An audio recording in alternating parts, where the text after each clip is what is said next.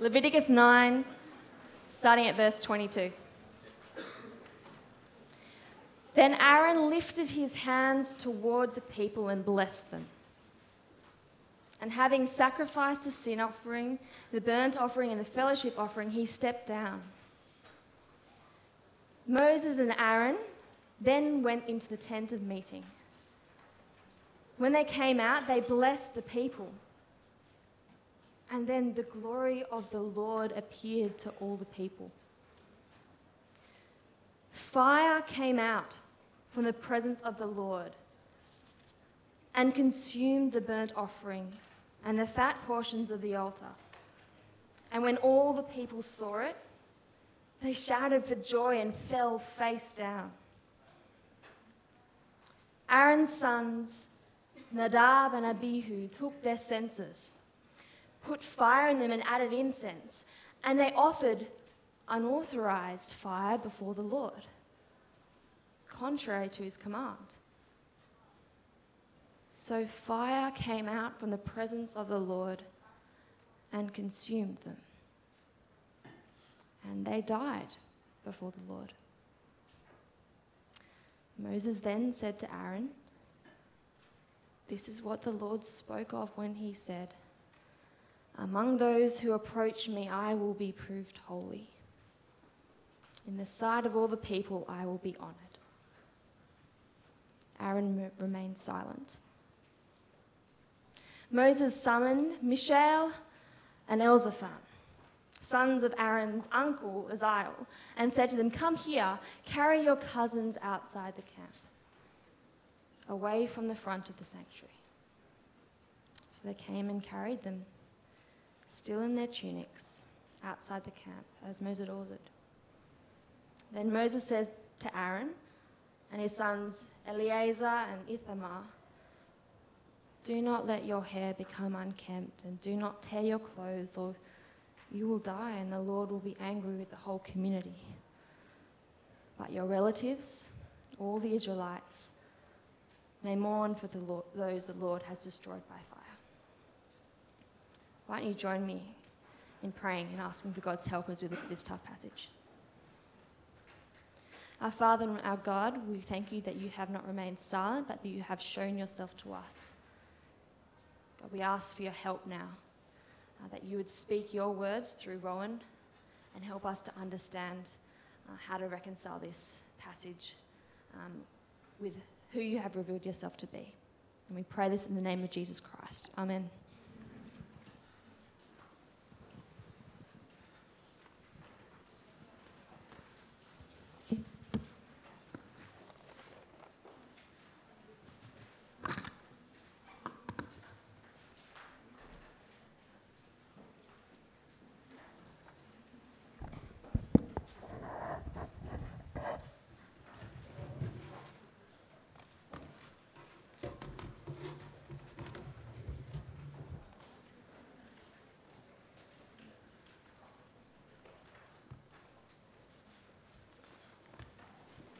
Well, if I haven't met you before, my name's Rowan Kemp. I lead the staff team that work alongside the EU here at Sydney University.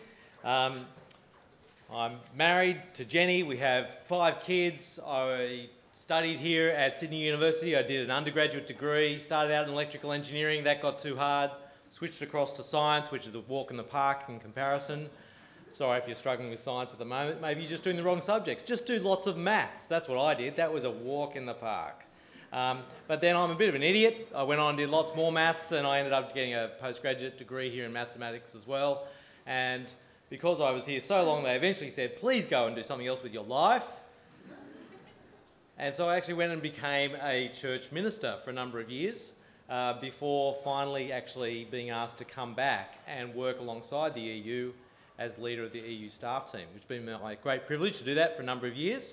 And if you come regularly to the EU public meeting, which I hope you do, then you'll see me probably about 1 in every 2 weeks here. I give half of all the public meetings here at the EU, and so it'd be great to have you join us. In particular, the thing that the EU has asked me to do this year is spend half of all of our public meetings working through just one book of the Bible, the book of Leviticus. We're just going to do that though in 4 little sort of subsections through the year. So these first 4 weeks of the year, we'll look at the book of Leviticus. Then after Easter, one of the other EU staff is going to come and we'll do a series on James. Then we're going to do a series on Christian revolution, the idea of equality, fraternity, liberty as Christian ideas from the scriptures and how that impacts on our politics and society. And then we'll come back and do some more Leviticus later. So we're going to come do different things in our public meetings, but we'll do Leviticus on and off throughout the year. That's the plan. If I haven't met you yet, please come and say hello. Friend me on Facebook, whatever you do. I don't know, speak to me in person if you like at afternoon tea. That'd be different. And you can see I've provided you with a fairly extensive outline of what I'm going to say today. I encourage you to take notes. It just sort of helps me concentrate when I'm listening to something.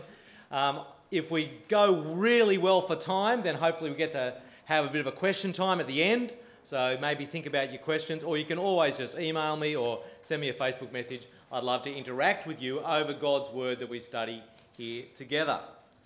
So I want to start though today by talking about backyards. Now, fewer and fewer Australians actually live in a house with a backyard. So just indicate if you live somewhere currently that has a backyard. Quite a number. There you go. My detailed statistical analysis tells me then that people with backyards come to EU's public meeting on Wednesdays and not Tuesdays. But there you go. Now, I'm going to throw up some pictures of my backyard. You'll see them come up on the screen of my current backyard. It's a very normal sort of backyard in the inner west. You know, that's about its size. I have 5 children, and occasionally they are in the backyard if I can cajole them away from the computer screen. That's my backyard, right? Pretty normal sort of backyard. However, I remember a backyard that I had as a kid when my parents bought a particular house. This backyard, well, when you opened the back door, there was a thin strip of concrete, like a pathway, that ran along the back of the house, right? Once you got beyond that thin strip of concrete, it was just wildness. This backyard had gone completely overgrown of this house that they bought.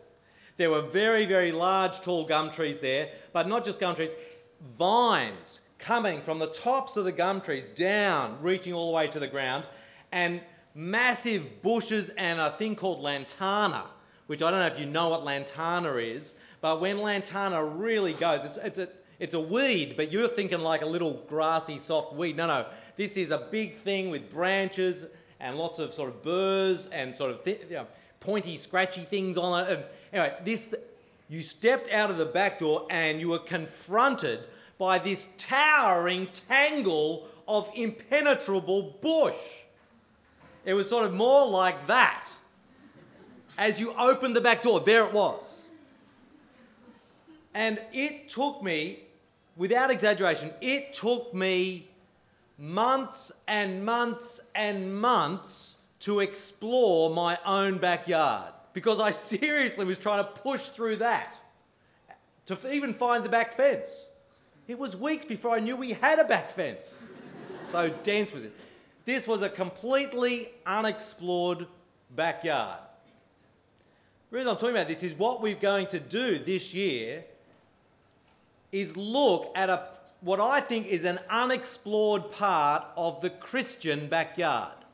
Now, you may not be a Christian here today. That's fantastic. These are public meetings. We'd love everybody at the university to come. But this is our Christian book, the Bible.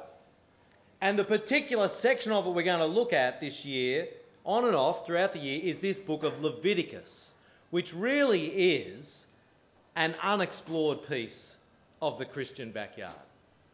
I'll do a quick survey. Look, we're amongst friends, or at least people we hope will be friendly towards us. Hand up if you've read Leviticus in the last 2 years. Quite a number. Impressive. Quite a number. But that's a lot of hands that weren't up, actually. Interestingly, if you were a Jew at a particular point in time, Leviticus would have been the first book of the Jewish scriptures you learnt as a child. The first. Not Genesis, not Exodus, Leviticus. And yet, for many Christians today, Leviticus may well be the last book they ever read of the Bible. Have you ever set out on a sort of a read the whole Bible in a year plan? I'm going to start at the beginning. You get Genesis, yes, and it's great stories. You crunch through Genesis, that's awesome. Exodus, more great stories. You power through Exodus. Bit tough at the end there, lots of stuff about setting up the tabernacle, repeats itself. Not quite sure what's going, but you're close to the end, you power to the finish, and you charge into Leviticus, and you get like chapter 1, sacrifices. Chapter 2, more detail about sacrifice. Chapter 3, chapter 4, chapter 5, chapter 6, chapters, all about more sacrifice. And many people give up right there. You can sort of understand why Leviticus is a piece of what I call unexplored Christian backyard. It's got several things going on for it. First of all, Leviticus is a very difficult book. It's full of, frankly, bizarre commands about what you're to do if you find mould on your walls. You thought it was very easy. Clever human beings invented this thing called exit mould. But no, according to Leviticus, there's a whole system of sort of ritual processes involving priests and examinations you have to go through to remove the mould from you. Strikes us as somewhat bizarre. What about laws against wearing two different types of cloth? What about detailed distinctions about which animals you're allowed to eat and which animals you are not? It strikes us as somewhat bizarre. It's a difficult book at that level. It's also, though, a perplexing book. Leviticus contains hundreds of laws and commands which God, the one true living God, gave a particular group of people, the Israelite nation, back in the days of Moses, about 3,000 years ago, about 1200 BC. Now, you might know the backstory. The one true living God had rescued his people, the Israelites, out of slavery in Egypt. He brought them to Mount Sinai in the desert, and he'd given them these particular laws, that you read some of them there in Leviticus, to his people so they could live as his people. But many of the commands, when we read them today, they don't make sense to us, and most of the commands, it seems to me, Christians don't keep. Does that matter? Is that significant? What are we as Christians, if you call yourself a Christian, what are we to make of this book, and what are we to do with the details of this book? See, I think the temptation often is just write it off. Leviticus got pretty much nothing to say to us. That's probably not the right response, given that, when Jesus said, love your neighbour as yourself, Christians, we all think that's pretty significant. Jesus gave us that law to follow, love your neighbour as yourself. You know where Jesus got it from? He didn't dream that up. He got it out of Leviticus. Chapter 19, verse 18. Love your neighbour as yourself. So we can't obviously write off all of Leviticus because Jesus thinks some of it is meant to apply to us today. But what about other commands there in the same chapter of Leviticus? Leviticus 19, verse 32. Rise in the presence of the aged. Show respect for the elderly. And yet you're still seated. You clearly don't think you need to follow the laws of Leviticus 19. It's a very useful law, by the way. I mean, I catch the 413, I'm not ashamed to name it, 413 into uni sometimes, and you know what? It's full of school kids. And they refuse to stand up, even though they get a free ticket, which is meant to sort of give, I've thought sometimes, Leviticus 19:32 to you. But, I've restrained myself. What about Leviticus 19 verse 3? You must observe my Sabbaths. Now let's not kid ourselves. A Sabbath is a Saturday, right? Don't do any work ever on a Saturday. I don't keep that law. Do you keep that law? It's one of the 10 Commandments. I don't keep it. What about Leviticus 19:27? Do not cut the hair at the sides of your head. And yet, yesterday morning, there I was, standing in the bathroom with the clippers, shaving away with complete abandon. I cared not for Leviticus 19. I shaved my head. It's a perplexing book. What are we to do with these laws? Do they have any relevance for us today? It's also, frankly, a controversial book. Leviticus, you will find laws in Leviticus that condemn homosexual sex, along, it must be said, with quite a few other types of sexual relationship. It seems to permit some forms of slavery, which is abhorrent to us. It has commands that distinguish purely on the basis of gender and of sex. Sorry, race. Think about that for a moment. That means it's both sexist and racist. Now, if you call yourself a Christian, a follower of the one true living God, revealed himself in Jesus Christ, this is your God who made these laws and asked his people at that time to live by them. And are you going to own that? Can you explain that? Can you talk about that in a helpful way? All of that together, I think, combines to maybe tell us why Leviticus sometimes is such an unexplored part of our backyard, our Christian backyard. Because we open the door and we have a bit of a look at Leviticus and then we go, ooh, and we shut the door again. Please give us anything else. Let's go and play in the nice, cultivated, well-known front yard of the New Testament. I think that's a big mistake. I'm going to give you 3 reasons why I think you need to get your head into Leviticus, this old book from the Old Testament. 3 reasons. Here you go. First of all, God speaks to us in Leviticus. God has given us this backyard in our Old Testament for a reason. Leviticus is part of God's, the one true God's living word to me, to you, to us, to this world indeed. We might prefer it if God spoke to us in other ways. Like, frankly, I thought of a really cool idea. Why doesn't God just post on your wall each morning before you get up? Because, like most, living human beings, you wake up in the morning and what's the first thing you do? You go onto Facebook and check anything interesting happening out there. And look, every morning, there, the one true living God is written on your wall. That'd be pretty cool, don't you think? Message to you. I reckon if God actually did that every day, within a year, you wouldn't care what he wrote anymore. Within a year. You know why I reckon that? Because you already do it. He already has spoken to you. He's already told you everything you need for life and godliness. But we so often go, not today. We believe that this is God's living word to us. He speaks through every part of this book. He speaks to us through Leviticus. So why would we ignore it? Second reason, we need to get into Leviticus. God speaks to us in Leviticus through Jesus Christ. Now, this requires you to think. This is not a simple point. It's a very important point, but I'm expecting that you, as university-educated people, should be able to follow me at this point. And it's critical, I think, if you actually want to understand how God is going to speak to you through Leviticus. He speaks to us through Jesus Christ.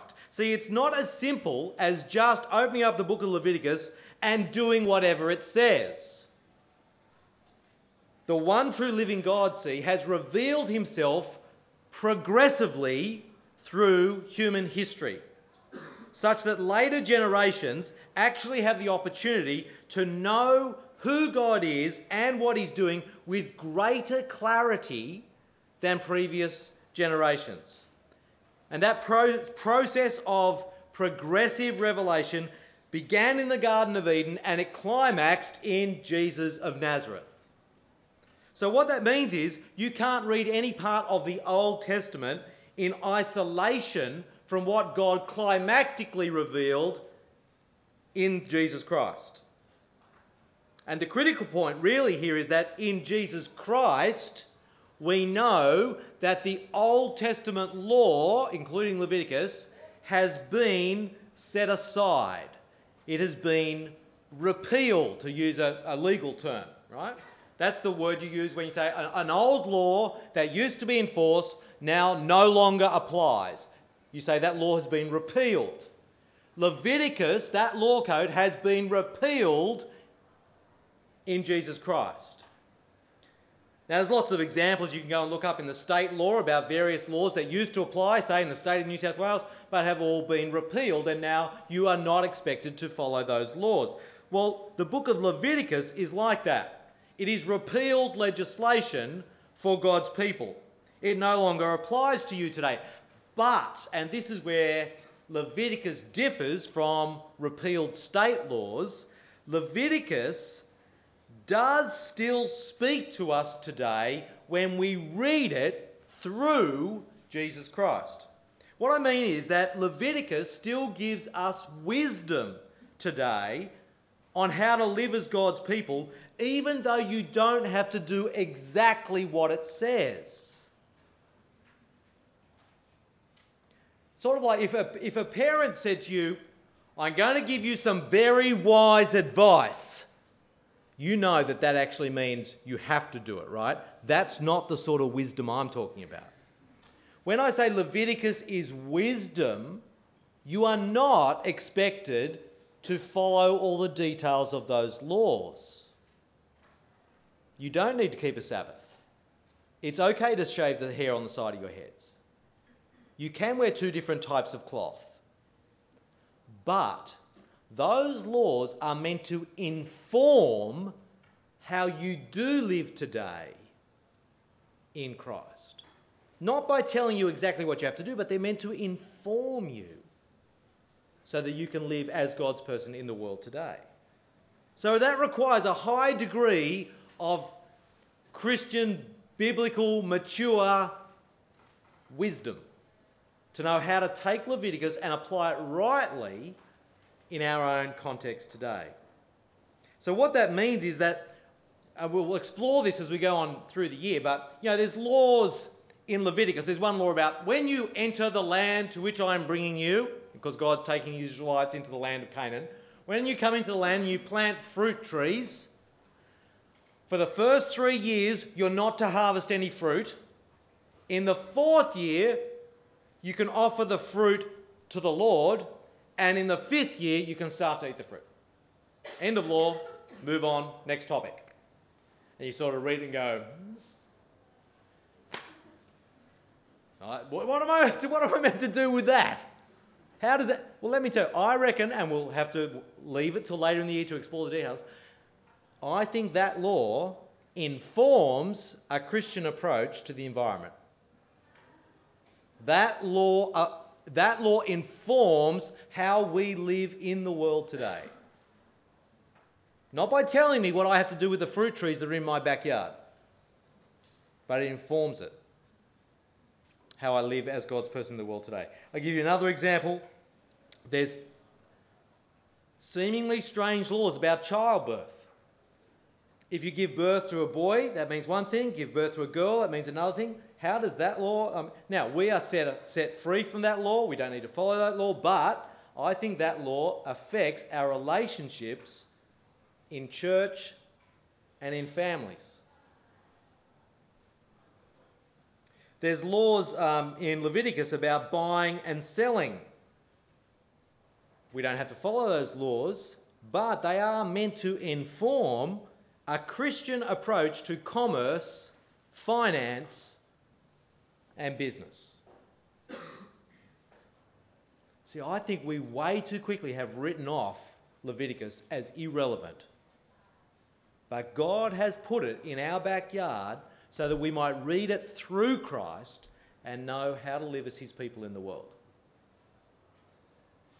Well, thirdly, why Leviticus? Well, God speaks to us in Leviticus not just through Christ, but he speaks to us of Christ. Now, I already mentioned how God reveals himself progressively, culminating in Jesus Christ. What that means is that when we're reading Leviticus, we should expect to see glimpses or shadows of God's greater revelation of himself in Jesus of Nazareth. Another way of saying that is Leviticus is prophecy. It points forward to God's greater self-revelation in Christ. So I trust that as we read Leviticus, you will get to understand Jesus better. You will understand how Jesus fits in as the culmination of God's revelation of himself and of his dealings with this world. I hope that as you will understand God's love for us better, you will love Jesus more. As you understand God's great plans, I hope that you will put greater faith in him. As you understand how Jesus actually is the fulfillment of all of God's promises that we see in Leviticus, that you will put your hope in him. By studying Leviticus, it speaks to us of Christ, and that should grow us in our faith, our love, and our hope. Okay, so that's my massive introduction to Leviticus. What are we going to do in the last 10 minutes? Well, I'm going to try to take us to what I think is the big question in Leviticus. And we're going to do it by that frankly weird and confronting story that Steph read for us from Leviticus 9 and 10. You got it open there? It'd be really helpful to have a look at it. Leviticus chapter 9 verse 22 to chapter 10 verse 5. I call this story weird because I imagine for most of us that what it describes is way outside of our personal experience, whether you're a Christian or not. Now, the context in chapter 9 is that God had given commands for the establishment of a priesthood. That's people who are going to mediate between him and the Israelite people. And Moses and Aaron's going to be the high priest. They've followed all of God's commands to the letter, we read in chapters 8 and 9.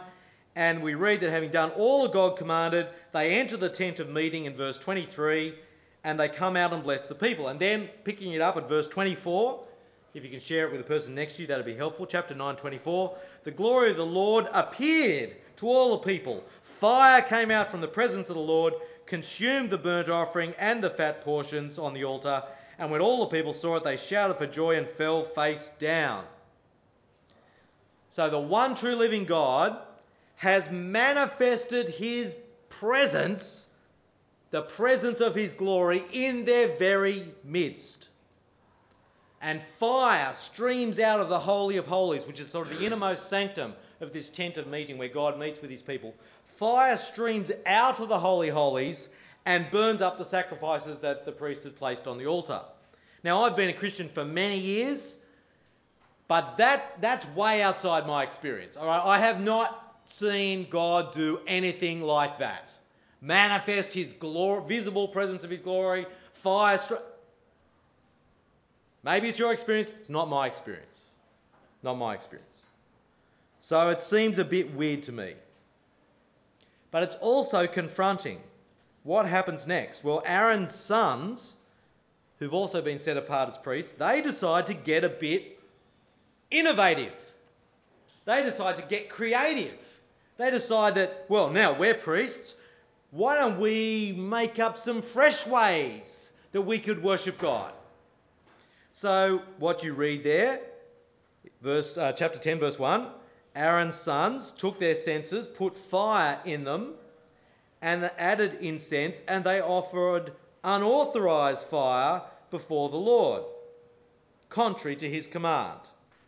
Now, at this particular point, if you read from Leviticus chapter 1, every chapter up this point has all been about this is how you worship God. You do it this way. They've got all the commands. They know God has clearly said, I want you to worship me like this. These guys decide, and let's be frank, these guys are idiots. These are not clever people. They are fools. God said, worship me like this. They go, yeah, how about we do it with like this? And they make up their own way. They worship God their way. And what happens next? Verse 2. So fire came out from the presence of the Lord. We've seen this already, right? Fire came out and consumed the sacrifices they placed on the altar. This time, fire came out from the presence of the Lord and consumed them. And they died before the Lord. It's not the sacrifices that get consumed. It's those who offered the unholy sacrifice. And what's more, this is not a surprise. They knew it was a privilege to be able to approach God, and they knew that you can't just do it with disregard for his holiness. Verse 3, Moses said to Aaron, This is what the Lord spoke of when he said, "Among those who approach me, I will be proved holy. In the sight of all the people, I will be honoured." Aaron remained silent. Now, why did I pick this most weird and confronting moment? I say, of all the things in Leviticus I could pick, why did I pick that to say, here's the real issue going on in Leviticus? It's because I think that the big question underlying all of Leviticus is this: how can the holy God dwell among an unholy people? All of Leviticus is God's answer to this question. You want to know how I, the holy God, can dwell amongst an unholy people? Well, if we do it like this. This one question, I think, actually ties all of Leviticus together. How can the holy God dwell amongst an unholy people? And what we're going to do over these first couple of weeks leading up to Easter is we're going to explore this question as it's revealed in Leviticus, as it points us forward to Jesus. That's what we're going to do over these couple of weeks leading up to Easter. Okay, now I've just made a claim to you that this is the big question of Leviticus. Can I actually substantiate that? It's always good to sort of push back a little bit and say, well, let's see the evidence. Is this really the point of Leviticus? Really? God dwelling amongst his people? Yes, it is, and I can show it to you if you turn with me to Leviticus chapter 26. Let's briefly go there. Leviticus chapter 26. I'm deliberately flipping right towards the end of the book. God has now given out all of his laws. He's told his people how to live as his own. And what he's going to do here from verse 3 is say what will happen if they obey him. That is, he's making clear the purpose of all of these laws. What's the purpose of all these laws? Have a look from verse 3. Chapter 26. If you walk in my statutes and observe my commandments and do them, then I will give you your rains in their season. The land shall yield its increase. The trees of the field shall yield their fruit. Your threshing shall last to the time of the grape harvest. The grape harvest shall last to the time of the sowing. And you shall eat your bread to the full and dwell in your land securely. Okay, just in one word, what's God promising here? He's promising prosperity. Okay? If you follow my commands, I will give you abundance. I'll give you abundance. But the second thing he goes on to say here is not just prosperity, but peace. Have a look in verse 6. Verse 6, I will give peace in the land, and you shall lie down, none of you shall be afraid. And I'll remove harmful beasts from the land. The sword shall not go through your land. So they're going to have prosperity, they're going to have peace.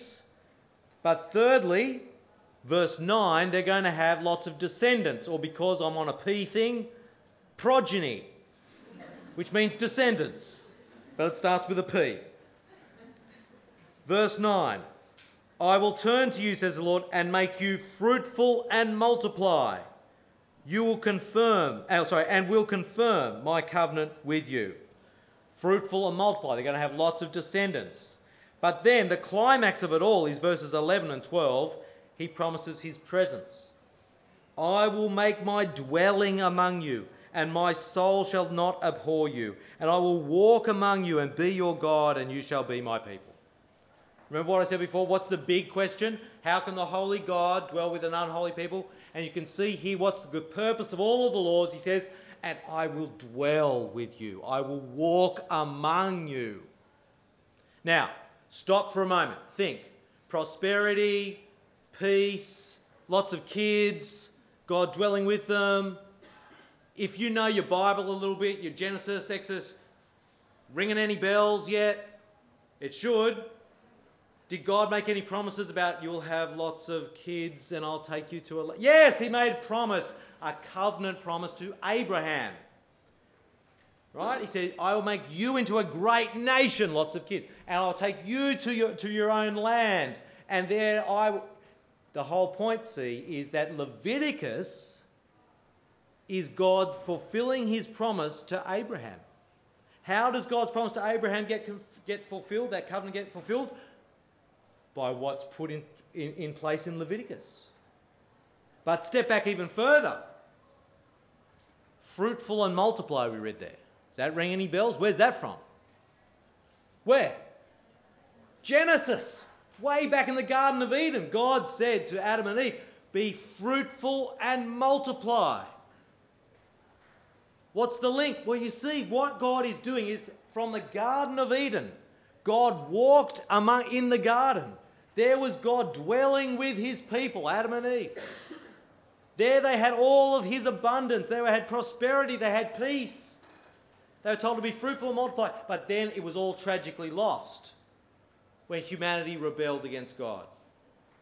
And what God has done through the covenant with Moses and through Leviticus is God is recapturing his purposes for all of creation. You're meant to pick up the echo. Leviticus 26 is meant to sound like the Garden of Eden. So you suddenly realise when you're reading Leviticus, this isn't just some laws for a particular people 3,000 years ago. This is the one true living God recapturing his purposes for all of creation. But tragically, when you read Leviticus 26, the Israelites chose not to obey these laws that God gave them. And then there's the whole second half of that chapter, chapter 26, which is what happens if you choose to not live these laws. And tragically, the nation of Israel chose the second half of the chapter, not the first. Because the second half of the chapter, I'm going to leave you to go away and read it, the second half of chapter 26 describes all the suffering and judgment that God's people will come under when they deliberately choose to not listen, to be stubborn in their heart, to reject God and his ways. He says, you will come under judgment. But friend, you already knew that, right? Because we saw what happened to Aaron's sons. When you decide to reject God's ways, it ends in destruction. But even right at the end of chapter 26, there's a little bit from verse 40 onwards where the Lord says, but even then, when you've suffered under my judgments, if you turn back to me, even then, if you confess your sin and turn back to me, he says, I will remember my covenant, the promise he made to Abraham. I will remember my covenant and fulfill his purposes. And you know, friend, where is Jesus in what we've seen today? That's where Jesus is. Chapter 26, verse 40 onwards. Because jump forward 1,200 years. Jump forward to another priest, not Aaron and his sons, but another priest whose name was Zechariah, who goes into the temple one day to do his priestly service, and he receives a vision from God, a visitation by an angel who says, you're going to have a son, and he's going to be a great one, but he's going to prepare the way for an even greater one. Speaking of Jesus. And Zechariah, when he's finally able to speak after this, he launches into a song, and you know what he says? He praises the one true living God. He says, you have remembered your covenant, which is exactly what God said he would do in Leviticus 26 when his people finally come back to him. He says, I will remember my covenant. And there is Zechariah praising God, saying, you've remembered your covenant in the sending of Jesus. And who does the New Testament tell us that this Jesus is? He is God incarnate, God dwelling amongst us. John chapter 1. So you can see how the things that Leviticus is talking about, God's presence amongst his unholy people, it comes to its climax in the person of Jesus. But you know what? You and I, and I'll finish with this, you and I live in the age of Jesus. New Testament tells us that Jesus is alive. He has been raised from the dead. He lives. And what's more, he has poured out into your heart and my heart, if you're a follower of his, the Holy Spirit. Now here's the last little connection for you. When the Holy Spirit was poured out by Jesus, the risen Jesus, the first time onto the apostles at Pentecost, do you remember how the Spirit appeared? I think God made it so that it appeared, there was a visible form, so that people would go, oh wow, here's the Spirit. What was the visible form? It was fire. flames of fire. What happened back in Leviticus? Flames of fire came out from the presence of the Lord. And we went, well, that's weird. That's not my experience. Hasn't God poured out the fire of His Spirit into you if you're a Christian person? The fire of His holy presence, the presence of Jesus in the person of the Spirit, taken up residence in your heart and life. Do you see where the glorious trajectory of Leviticus lands? It lands in Carswell 159. In the hearts and minds of God's people. In the power of His Spirit that dwells within us. I hope you're able to come back the next couple of weeks as we explore how can God do such a thing? How can the Holy God take up residence in my life as one who is not holy? As we explore that with the aid of Him speaking to us through Leviticus. I'm going to quickly pray a prayer for us, and Seth's going to quickly give us an announcement as we head out. Heavenly Father, thank you for your word that is light into our darkness. We pray, please, Lord, that you would write its truth deep into our hearts and minds so that we might know you, know what you have done for us in the Lord Jesus, and live to serve and honour you